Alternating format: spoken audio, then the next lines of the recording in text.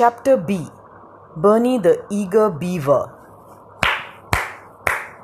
Clap, clap, clap was the loud and unfamiliar sound that woke up the Bobbit beaver family. All 8 beavers sat bolt upright in their beds. Seeing their parents swim out of their newly constructed lodge, the 6 baby beavers scurried after them. They popped their heads out of the water only to see a group of humans looking at their lodge and clapping loudly. "Scatter, kids, go underwater, now!" Mrs. Bobbit screamed.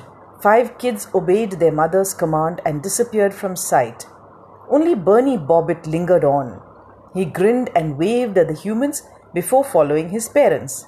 He had recently met 2 lovely human girls and since then had not been scared of human beings, unlike the rest of his family. In fact, they had given him his cute name, Bernie, a name he liked so much more than his original Beethoven. It was a beautiful full moon night in Wood Buffalo National Park in northern Alberta, Canada. 20 lucky visitors, including Tanya and her best friend Manya, were waiting in line in order to enter the arena. They had come to watch beavers building their home. Joey, one of the oldest and most experienced park rangers, was urging them to maintain silence as they made their way to a high stage. He hurried them to their seats. "Silence, please! Silence, please!" His usually booming voice was now just a whisper. In fact, it was Joey's idea to build a high stage from where visitors could watch beavers building their dams. He had suggested that viewing be allowed just before, during, and after a full moon night. There were 2 reasons behind this. Firstly, the moonlight was adequate for the visitors to get a good view, and secondly, the beavers remained undisturbed since there was no artificial lighting.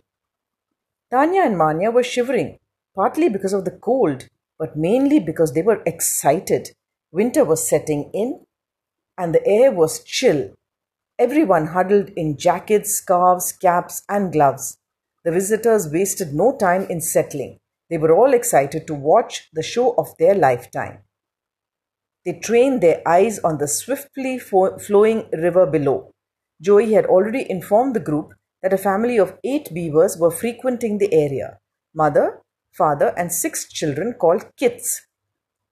The visitors were overjoyed when they saw all 8 beavers visible by the banks of the river. 2 of the beavers looked older and were probably the parents. They started walking away in the direction of the forest.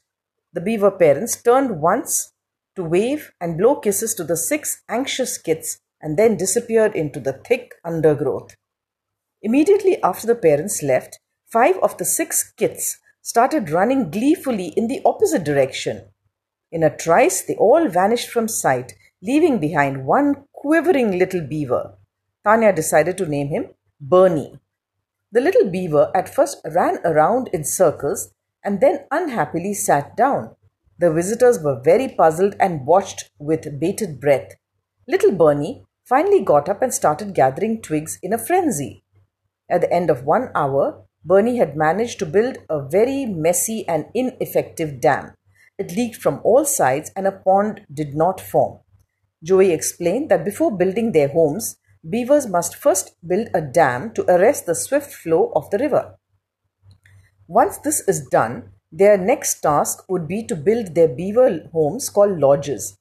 The visitors begged and pleaded to be allowed to stay a while longer and watch the little beaver, but Joey was firm. Rules were rules, and their 1 hour was over.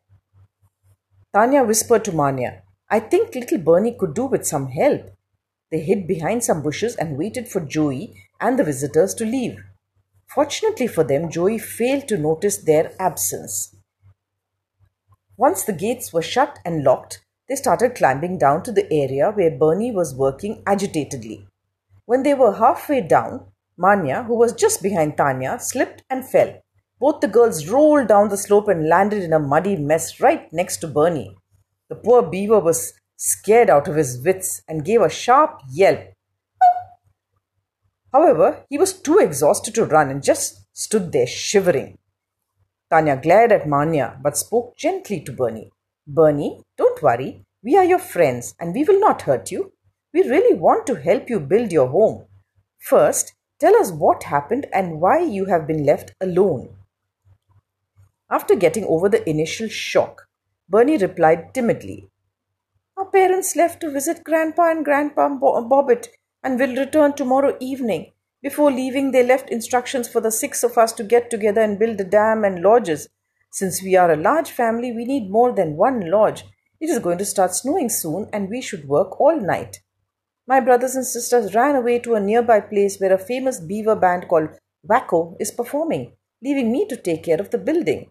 How can I do it? I'm already so tired." With that, Bernie burst into tears and would not stop crying. Bernie, stop crying and please calm down," said Manya, patting the upset beaver gently on the head. "We will help you build your home. Just tell us what to do." Bernie looked at them rather disbelievingly, but stopped crying, sniffed loudly, and started thinking. He finally found his voice and quickly told the girls that they should first rebuild the dam and then build the lodges. They both started gathering twigs, branches, weeds, and lots of mud in mugs they had in their rucksacks and piled everything neatly by the river. Firstly, they undid Bernie's hard work and then built a beautiful dam. They then started building the lodges. Though it was well past their bedtime, they worked tirelessly, taking a break only once to have some biscuits and water from their rucksacks. They gave Bernie a biscuit which he simply loved. Some parts of the beaver lodges are constructed below the surface of the water, and this was done by Bernie. He explained that for their own safety, beavers enter their lodges from under the water.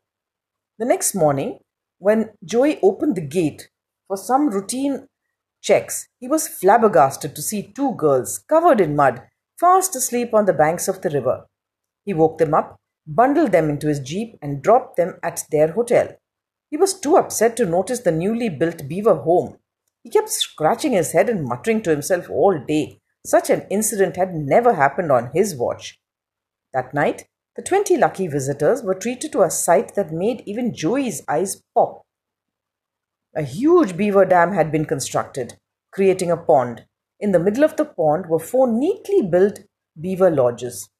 Beaver dams are usually quite untidy, but this one was so symmetrically constructed that it looked like the work of an architect.